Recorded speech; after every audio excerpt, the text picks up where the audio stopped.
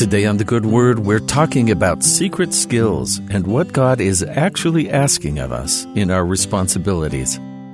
When my friend was a kid, she thought adults had to learn some special skill set that made them able to do all the adult things. Things like driving a car or paying taxes certainly took more study and focus, but things like shopping on your own, getting a job, and eating whatever you wanted, well, there were no secret instructions. The skills that she had been learning from her parents in school and in church formed the basis of what she needed.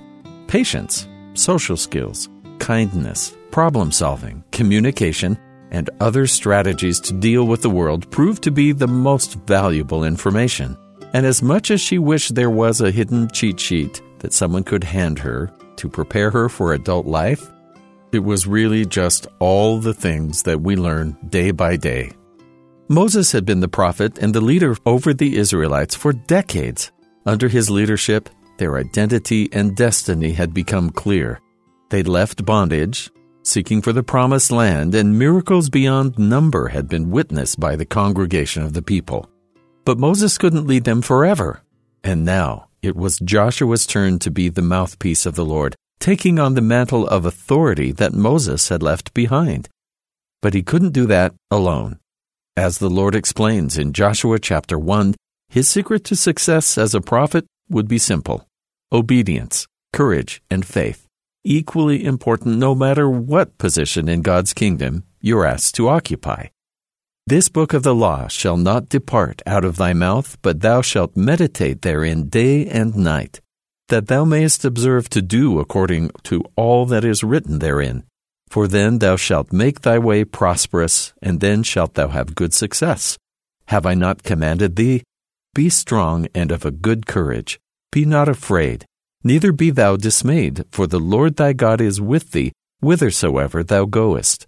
The challenges that Joshua and the people of Israel were to face as they entered the Promised Land would be difficult.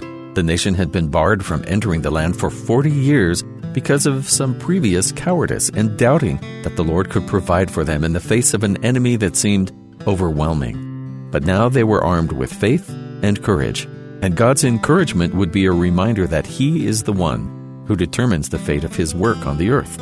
Joshua and the children of Israel spent 40 years in the wilderness preparing to return to the Promised Land.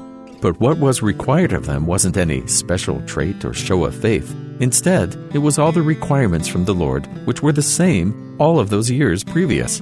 The Israelites were simply expected to have faith and courage, be obedient to God's word.